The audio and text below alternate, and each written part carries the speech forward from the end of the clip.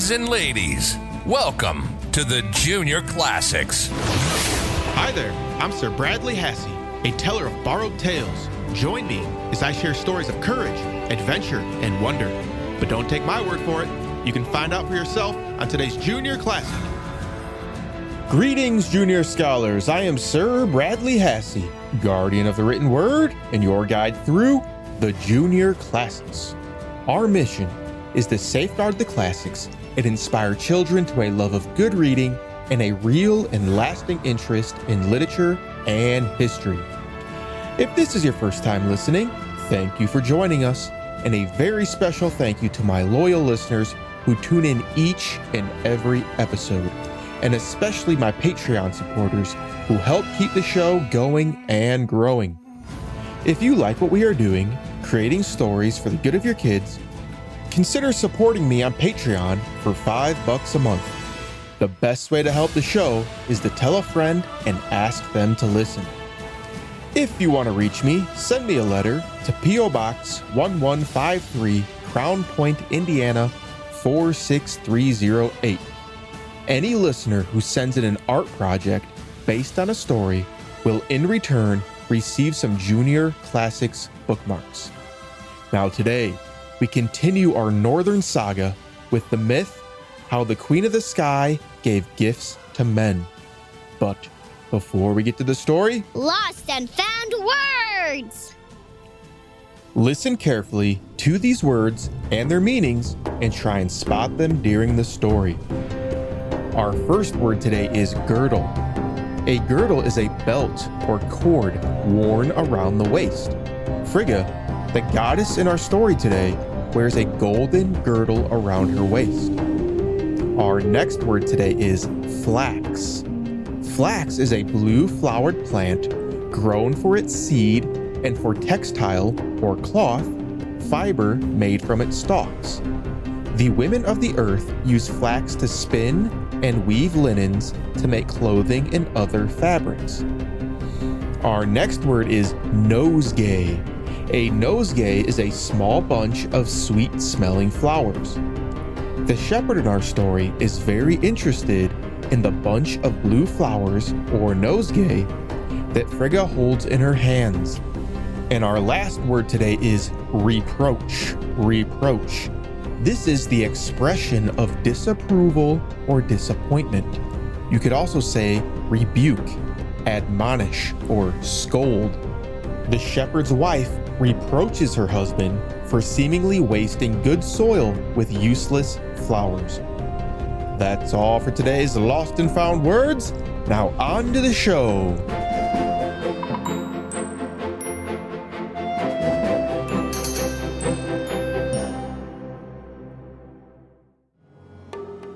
Today, we are introduced to Frigga, the queen of the Aesas.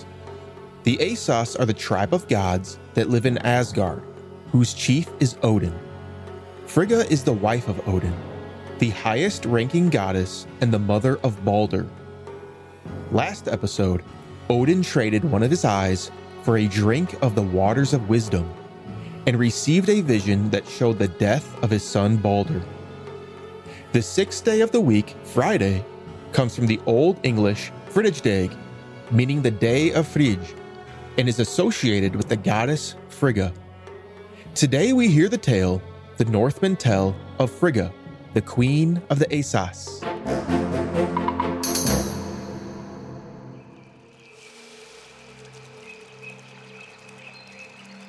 How the Queen of the Sky gave gifts to men. By the side of All-Father Odin, upon his high seat in Asgard, sat Frigga, his wife, the queen of the Aesas. Sometimes she would be dressed in snow-white garments, bound at the waist by a golden girdle, from which hung a great bunch of golden keys. And the earth dwellers, gazing into the sky, would admire the great white clouds as they floated across the blue, not perceiving that these clouds were really the folds of Frigga's flowing white robe as it waved in the wind.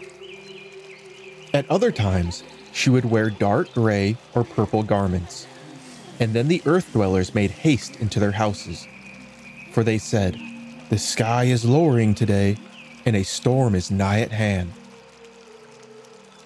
Frigga had a palace of her own called Fensalir, or the Hall of Mists, where she spent much of her time at her wheel, spinning golden thread or weaving web after web of many colored clouds.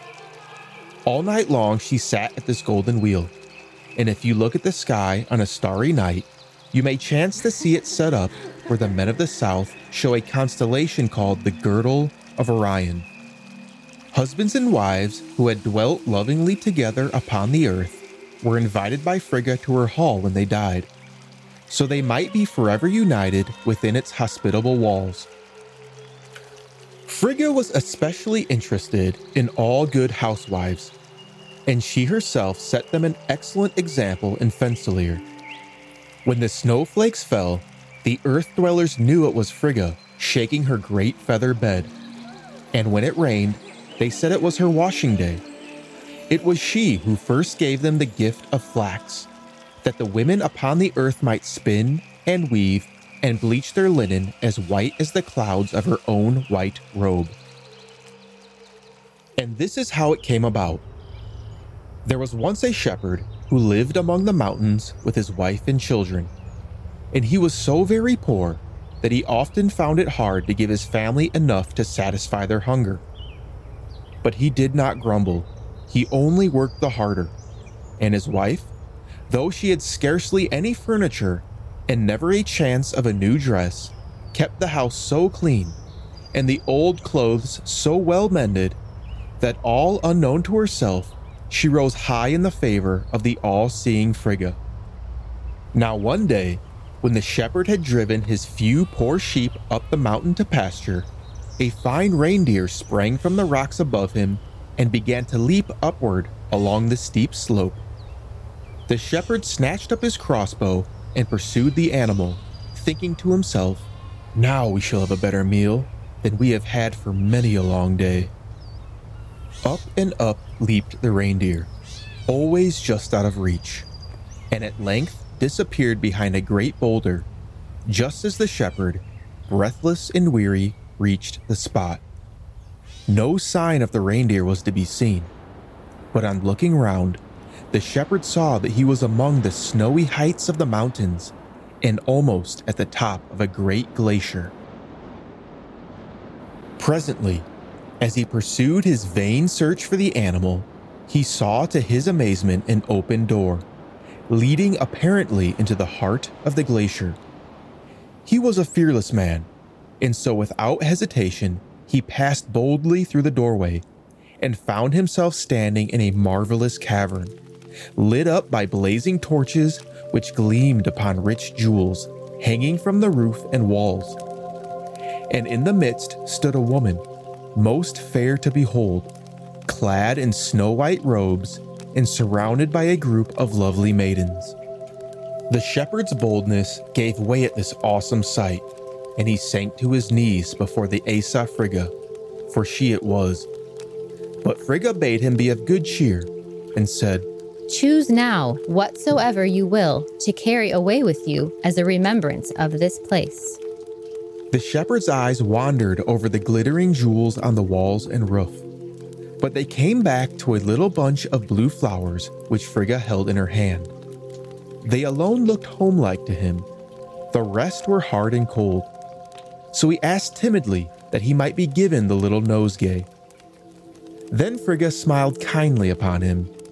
"Most wise has been your choice. Take with the flowers this measure of seed and sow it in your field, and you shall grow flowers of your own. They shall bring prosperity to you and yours." So the shepherd took the flowers and the seed, and scarcely had he done so when a mighty peal of thunder, followed by the shock of an earthquake, rent the cavern. And when he had collected his senses, he found himself once more upon the mountainside. When he reached home and had told his tale, his wife scolded him roundly for not bringing home a jewel which would have made them rich forever. But when she would have thrown the flowers away, he prevented her. Next day he sowed the seed in his field, and was surprised to find how far it went. Very soon after, this field was thick with the tiny green shoots, and though his wife reproached him for wasting good ground upon useless flowers, he watched and waited in hope until the field was blue with the starry flax blooms. Then one night, when the flowers had withered and the seed was ripe, Frigga, in the disguise of an old woman, visited the lowly hut and showed the shepherd and his astonished wife how to use the flax stalks, how to spin them into thread, and how to weave the thread into linen. It was not long before all the dwellers in that part of the earth had heard of the wonderful material and were hurrying to the shepherd's hut to buy bleached linen or the seed from which it was obtained. And so the shepherd and his family were soon among the richest people in the land, and the promise of Frigga was amply fulfilled. The end.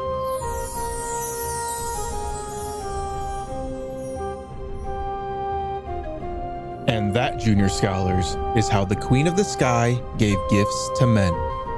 Do you think the shepherd chose a wise gift from Frigga? How do you think the story may have turned out differently if the shepherd selected a different gift? Next time, we will hear the tale of how a giant built a fortress for the Asas. Until then, I am Sir Bradley Hassey. Be brave, be loyal, and speak the truth. Now, for you parents out there, I want you to understand why we are doing this, what we are trying to achieve, and how you can help us. This is a rescue operation to preserve the classics and the wisdom within before it is lost forever. Our goal is to inspire children with a love of good reading by safeguarding and breathing new life into the greatest stories in history, and empower you, the parents, with a resource you can trust to enrich your child's mind and spirit. We don't want these stories and the wisdom within to be forgotten, so our children don't have to learn these lessons on their own. The most important thing you can do for us is to spread the message and tell others about these stories and what we are doing. If you want to donate, we would love that as well. My promise is that 100% of donations will go to building the impact and quality of the Junior Classics. If you have feedback and thoughts on how we can do things better, please send an email to juniorclassicspodcast@gmail.com. You're listening to the Junior Classics. And now, a Nordic piece by our friends from Fantasy and World Music.